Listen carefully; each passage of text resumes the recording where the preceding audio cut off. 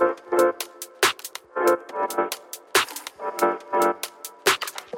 everyone, welcome to Savage to Sage, where we explore the evolution of entrepreneurs. In this show, we hear from leaders on the challenges and breakthroughs that have shaped them on their journey toward becoming a sage. Hey everyone, I am Daniel, the host of Savage to Sage. It's good to be back, and today I'm joined by a friend and a partner of FullStacks, Mike Rutz. Mike is the CEO and co-founder of Make My Move. Welcome, Mike. Thanks for having me, Daniel. Glad to be here. So why don't you give people the quick elevator pitch for Make My Move? What is it that you do in this crazy world of 2022? Yeah, it is the crazy world. So Make My Move was actually born out of the pandemic. We had a company called TMAP that I'd started with Bill Osterly, who was the founder of Angie's List and was the CEO for, almost 20 years there. Basically, when the pandemic happened, we saw an opportunity because there was suddenly this new market of worker. We went from 5 million remote workers to over 60 million in a matter of weeks. And suddenly these workers started to realize that they were geographically not constrained anymore by where their employer resided, right? So they could kind of take their job and go wherever they wanted and work wherever they wanted to. And we saw communities that were trying to recruit these workers because of the population growth issues, because of workforce issues, which are only going to get worse, by the way, over the next 10 or 20 years. And so we decided to build a marketplace where those communities that want to recruit these types of workers could actually market themselves, connect with those workers, and ultimately recruit them. Got it. And you recently described to me over a delicious lunch about potentially opening up a three-sided marketplace, because obviously with what you described, you have you're selling to the towns, you're selling to remote workers, but then you mentioned a third side of the marketplace. If you're able to share of that, or if it's still confidential IP, then, we don't have to talk about it here. So. No, employers will become the third side of the marketplace. We're planning on working on developing that side in the second half of this year. There's a couple of different employer personas, if you will. One is there's companies that want remote workers, right? They're based anywhere in the United States and they'll hire anywhere in the United States. And there's a lot more of them today than there were several months ago. And I'm guessing there will be a lot more in a year. So we'll help those companies connect with remote workers. We have a database of over 50,000 since we started, and that's growing every day from folks that show up at the site and register with us. Some of those folks are looking for communities to live in. Some of those folks are looking for remote jobs, like they want to become a remote worker. The second type of company that we plan to work with is within those communities, right? As communities market themselves to workers. One of the things that we all realize, and sometimes we don't think about, but we're thinking a lot more about it, is that the employers in that community make up a big component of who that community is and what the personality of that community is. And so we want to be able to give employers an opportunity to market themselves through those communities on the website as well. That's really smart. And especially when you think about, I should probably have this stat memorized because it's such an impactful stat. But when you look at these towns, obviously, because I'm in the Midwest, we're both in the Midwest, I focus on these Midwest towns or smaller cities where the population has been decreasing for a long period of time as people are moving to bigger cities. It's almost like, what do you do to differentiate yourself?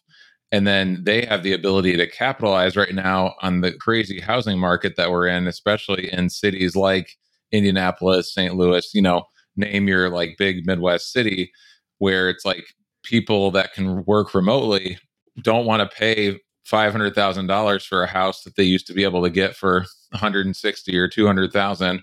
And instead they could find a home in one of the greens in Indiana, like Greencastle or Greenfield, for a fraction of the cost and still deliver on their job and have a great job. So I have a friend who's a VP at Salesforce, right? And Salesforce is allowing them to go full-time remote. Her husband actually has a job as he's a traveling salesperson. And when they gave them the opportunity to go full-time remote, they decided to move from Indianapolis to Fort Wayne, Indiana. And this is a household that has a pretty high level of income. They have 3 children. So from an economic development perspective, highly valuable to Fort Wayne. And Fort Wayne wins, right? Because they have houses cost less in Fort Wayne than they do in Indianapolis. Her family is closer, and she can do her job as well as she did it in Indianapolis from a remote perspective. So that's just one example. There's study after study that's being released right now that's showing how remote work is affecting migration in the United States. And I think it's a real opportunity for suburban and rural communities across the country to kind of take advantage and capitalize and start to diversify talent, increase population, increase workforce. That's awesome. Well, I appreciate that overview. And I think people listening today, I definitely recommend you check out makemymove.com and also Mike Rutz's LinkedIn to connect with him because, yeah, this is the future of employment. And, like Mike was saying, where people live, I think everyone's concerned and thinking about that right now and have pivoted quite a bit because of the pandemic. But we are not here to talk about that for the whole time. We're here to talk about, Mike, your entrepreneurial evolution. And I like to look at this Savage to Sage journey for entrepreneurs like you in three categories. The first is self-awareness. So what have you learned about yourself through this journey? And then the secondly is how have you identified the right team members to join you in that journey? And then ultimately multiplied yourself through them as opposed to trying to do it all. And then third is how have you grown in your own practice of what I'd call soul care or self-care, which I think entrepreneurs are traditionally fairly bad at, but I think the ones that are doing the best, both in business and in life, have some practice outside of the workplace that they do to fill their soul. And so want to hit on each of those areas briefly. I know you have a long story to share, but in the time that we have today, just hit on those areas. And so in terms of self-awareness, I know you started at Angie's List with Bill. You were a partner there. And then you decided to jump in with him on this new venture and just talk a little bit about in that journey from Angie's List to Make My Move now, what are the main things that you've learned about yourself that you otherwise wouldn't have learned if, you were just working a corporate job somewhere? I think a couple of things is I prefer action over almost everything else, right? I like to do things. I like to fail. Well, I don't like to fail, but, you learn a lot by doing. One of the things that I loved at Angie's List was just the speed at which we operated. When I started in Angie's List in 2006, and I had actually I grew up in politics. And politics is a really interesting place to start your career because every campaign is like a startup.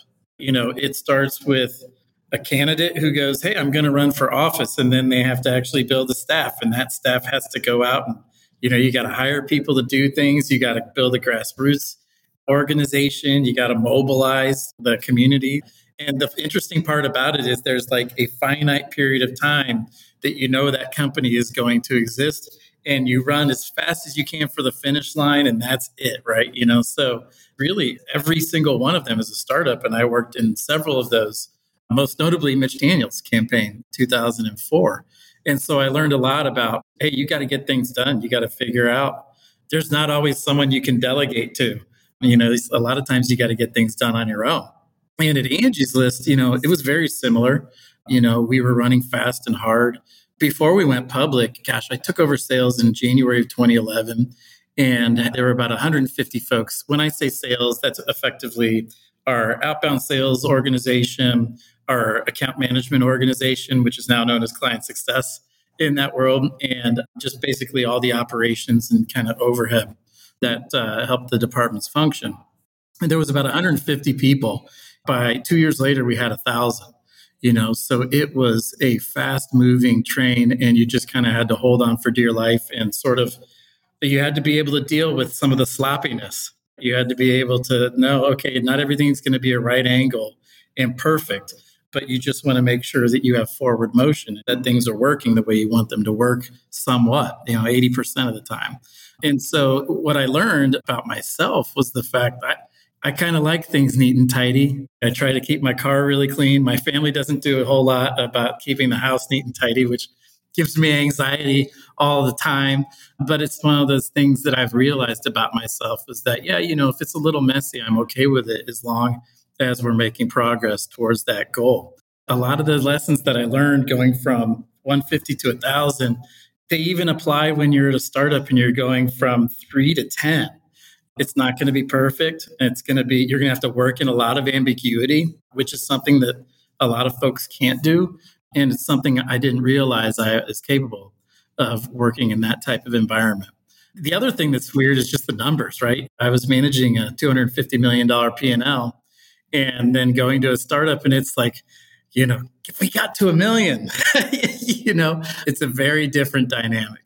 Yep, it is. What would you say was the early days of, Team App, which is now Make My Move, when you and Bill and Evan and the others were standing that up? What was that energy like for you? What did you learn then? One, trial and error. Just because we sold something didn't mean that it was what the business was going to be a year from now, right? And so first and foremost, we wanted to see, was there a market for what we were selling? And we'd sell it. And then we go, okay, now we actually have to execute on that. And so the part that we were really trying to focus on was how do we take what we're doing and turn it into something that's repeatable and scalable and economically viable. And you think a lot harder. When I took over sales at Angie's List, it was a machine. There were a lot of the moving parts that had already been worked out, and we understood that business really well. Here, with each transaction, you're still trying to figure out, okay, what do we need to do differently here in order to make this something that's repeatable and scalable and will deliver value to the customer? So you spend a lot more time on that in the front end. And then once you start to get closer, you start to think about, okay, how can we do this in a way that's more repeatable? Right. That makes a lot of sense. So talk a little bit about what are some of the practices you've mentioned, not being able to handle things not being neat and tidy at the beginning, but then you grew in that as time went on. Like, what were some of the things that you did to help you go from point A to point B there in terms of being able to accept when things, weren't neat and tidy? Oh my gosh, there's a lot of different things. I think one of the things that we actually did really well was we gave each manager a lot of leash to go out and grow their business. In fact, each sales manager, they had a slug of territory that they were responsible for. And we had a number that we associated with that territory. Here's what it should be worth this month in terms of new advertising or new revenue. What we really tried to do was make everything as simple as possible for the sales managers so they could focus on 3 things. You have to hire well and you have to fire well. If you hire a great salesperson, it makes your life so much easier. It makes your life exponentially easier. And if you hire a bad salesperson, it makes your life exponentially more difficult. So being able to identify talent and hire it and then fire it, when needed was sort of job number 1. 2, you've got to allocate territory within your team to make sure that you have it done in a way that's going to optimize that territory. And then 3rd is just coaching and leading, just making sure that your team is in a good place mentally, that they are happy when they show up at work, that any obstacles that are showing up in their daily lives, whether it's with a transaction or getting a deal done, whatever that may be, just making sure that they're in a good headspace, that they know how to speak to and sell to these folks, and really driving performance. And that's really how we tried to boil it down and make it as simple as possible, and then give them all kinds of leeway to go out and run their team the way they wanted to run them. Those are some awesome strategies on the sales side. When I've come across, my example that I share often on the podcast is like when situations of high intensity and conflict come up, that's for you. I think your example is when things are not neat and tidy. That's when you want to crawl into a hole and hide or whatever you do. Like for me, when things are intense and conflict comes up, my natural personality is to crawl into a hole and hide, basically to go in the woods and escape. I think I've had to learn, similar to you, that I have to work like internally on myself and then externally in the situations with people that I'm managing or I'm on a peer level with as executives, like on strategies within the business. There's one point that you brought up that I think, and I'm sure people have said it before on this podcast or others, but like one of the things that I always coached with my managers was if you're not having uncomfortable conversations, you're not moving the needle. Your job is to come in and be willing to have those uncomfortable conversations and manage those in a way that's productive for yourself and for the individual who you're having that conversation with.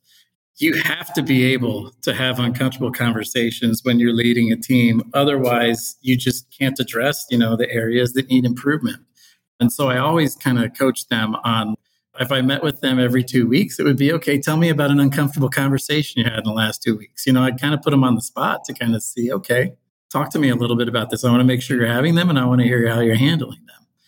And your question was, I think, to me, like internally, thinking about that, it was kind of similar in a way, right? I always said that we had some rough spots there. While we were growing, there were moments where we sort of outgrew where we needed to be. So we had to trim. And those are rough times. It's no fun. And when you're dealing with that type of a dynamic and you're driving into the office, I literally remember thinking about those difficult days and going, these are the days when I'm really earning my money. Those months when we're making our quota and we're hitting our numbers and things look great and life is good, that's gravy. It's, when you're digging ditches and, you're driving into work and going, today's going to be a tough day. That's really when you're earning your money. Yeah. And I find that, man, if I have to hone in on myself, I call them self-care or soul care practices. I mean, going to the gym, making sure I get the run in or the walk in or meditation to be able to handle those types of days you're describing. And I'm interested to know, what are some of those practices that you've done yourself to prepare for entering into those types of days? First and foremost, my family.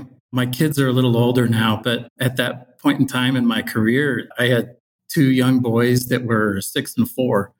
I really was disciplined about making sure when I got home at night that I was available to them and that I was there and present. I wouldn't give that up for the world. I'll look back on my career and go, I have no regrets about anything because I missed an email in the evening or a phone call. It's that was my time with them. And that really was my favorite way to decompress, was coming home and throwing the football with my 2 crazy boys. That was really important to me. And I made sure that I took that time. I remember early on, my son said to me, he's like, Dad, you always look at your phone, in the evening. I literally decided, okay, from 6:30 until the boys go to bed, 9:30, whatever, I'm going to put that phone on the counter and I'm not going to pay attention to it. So that was one way. And then, the second way was I love to fly airplanes. I went out and got my pilot's license, and that was like yoga to me. And the reason why I would describe it as yoga is you're so busy flying the airplane and trying not to die that you're not thinking about your family, your friends, work, anything else. You're just up in that airplane all by yourself, making sure that you don't crash.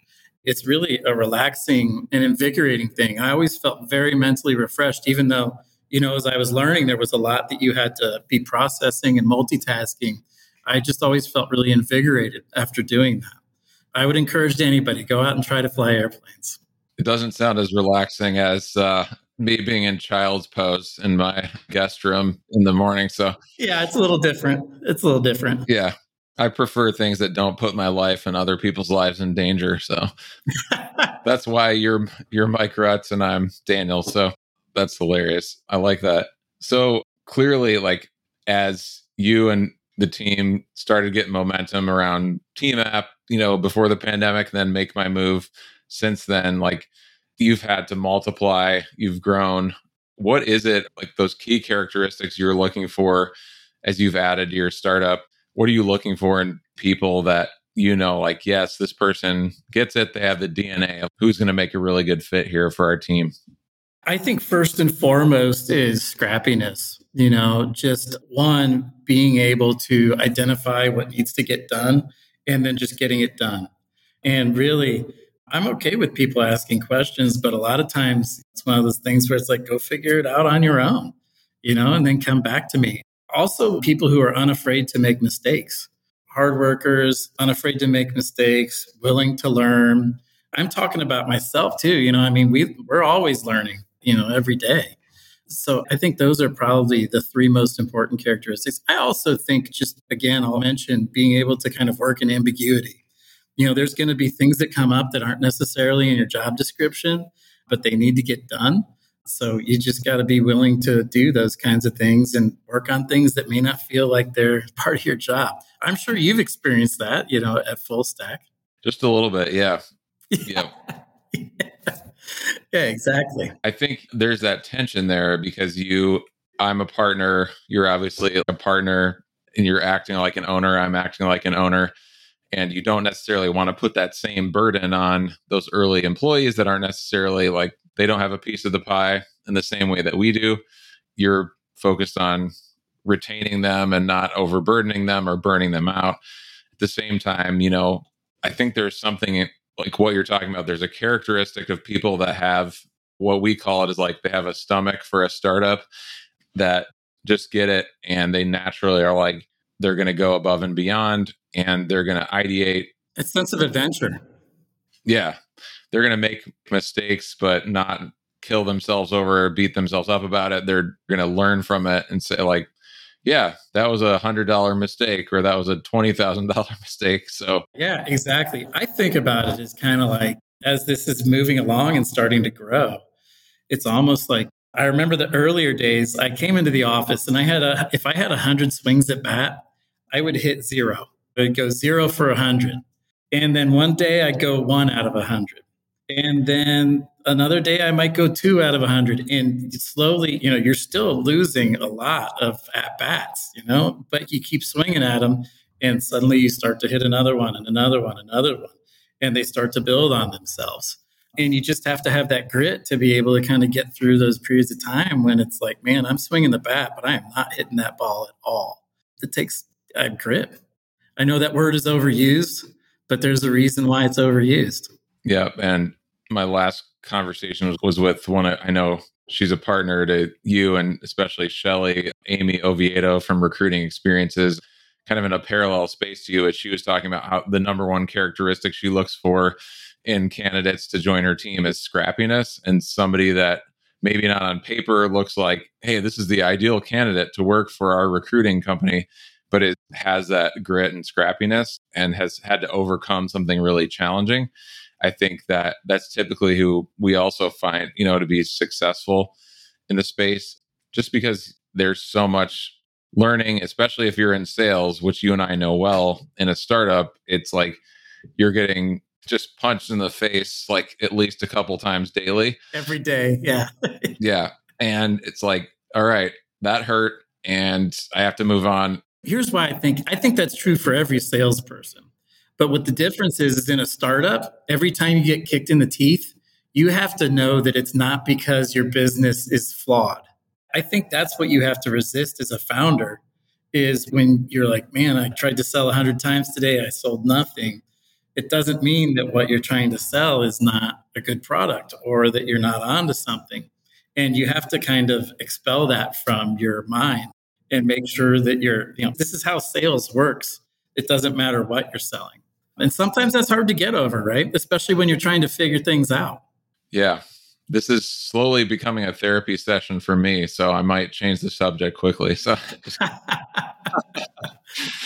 it's funny. Yeah. So we're near the end of our time, and I like to end, with 2 lightning round questions that are related to what we've been talking about so far. And the first is, like, if you had an hour during a weekday or a couple hour chunk during a weekend to do something that would recharge your battery better than anything else. I mean, you mentioned flying an airplane earlier, but maybe another example of like something that would recharge you. What would you choose to do? Oh, gosh. I mean, I love to lay in a lake and drink beer. I like to play golf. I do. I like to golf. I like to read a good book. I mean, I'm not the most voracious reader. Like, my mom was a librarian, so I had books jammed down my throat. But I love to read, I love to read a good history book, a good biography. And then, every once in a while, I'll veg out and put on like, Curb Your Enthusiasm or something like that to laugh. That's great. The second one is, a lot of the listeners here that we've found are very early stage entrepreneurs, and they're finding their way, both in terms of some of the stuff we talked about on a personal level, but then on a company level. And what would be like one key piece, like sage advice that you would give them, of like focus on this as an early stage entrepreneur that's just diving into a company, or they're thinking about it, they're in maybe beta phase and they're thinking about launching? Like, what would you say to them? I mean, so one is listen to the customer or the prospective customer, which is easier said than done. You can say listen to the customer, but you really have to think hard about what they're saying and take it to heart and kind of like process it. There's a lot more dimensions to what they're saying to you than what they're actually saying to you. So I think really, really making sure that you're doing a good job on that. And I think the second thing is really focusing in on, don't try to do too many things or don't try to be everything to too many people, because early on, you'll be out there pitching and you'll be hearing from those prospective customers or your customers, and you'll hear 20 different things. You have to make sure that you don't go, okay, we can do all 20 of these things for all 20 of these customers. You really have to zero in and go, okay, I can only do it for 2. I'm going to have to tell those other 18 that I can't do what it is they're asking for. But really make sure that you get good at what you're doing for those 2 customers and that you're turning it into something that's repeatable and scalable. Saying no to someone who wants to buy from you is really difficult when you're starting a company, because you go, oh, yeah, well, okay, well, that's not exactly what we do, but I think we can make that work. We did that, and I'd say resist that temptation. It led to some things for us, but I think more often than not, it's the right thing to do. Yeah. When you're surviving, you need revenue to make it both your job as well as the company moving forward. It is really hard to say no if it feels like this is a deal breaker for this client. Like you said, while you want to listen to the client, receive their advice of like, here's how this could be really useful for our business, that doesn't mean it's necessarily your business. And so, like you said, becoming really clear in those lanes of like, what do I do? What do we not do? And that's key. So every single one of those is a distraction from what you're trying to accomplish, and they absorb resources. And you are in a resource constrained environment in a startup. So you have to make sure that you're really, really focused. I don't know if that's great advice, but it sure as hell is what I feel like I've learned. Yeah, I do. It's great sage advice. And Mike, I really appreciate your time today and all that you're doing, with Make My Move and your team is doing. I think it's making a huge impact, and look forward to seeing the growth and the impact that you continue to make in these communities that really need a boost of life from remote workers, and the remote workers as well, and employers that will benefit from what you're doing as well. So thank you. And where would you point someone if they're like, Mike, I want to learn more about Make My Move? I know it's makemymove.com, but if they wanted to get in touch with you, you can hit me up on LinkedIn, or my email address is mike@makemymove.com. Easy enough? Easy enough. Awesome. Appreciate you, man. And we'll talk again soon. Thanks, Daniel. I appreciate it, man.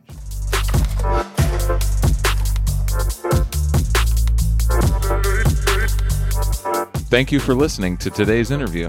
To view show notes or hear more episodes, please visit www.savagetosage.com.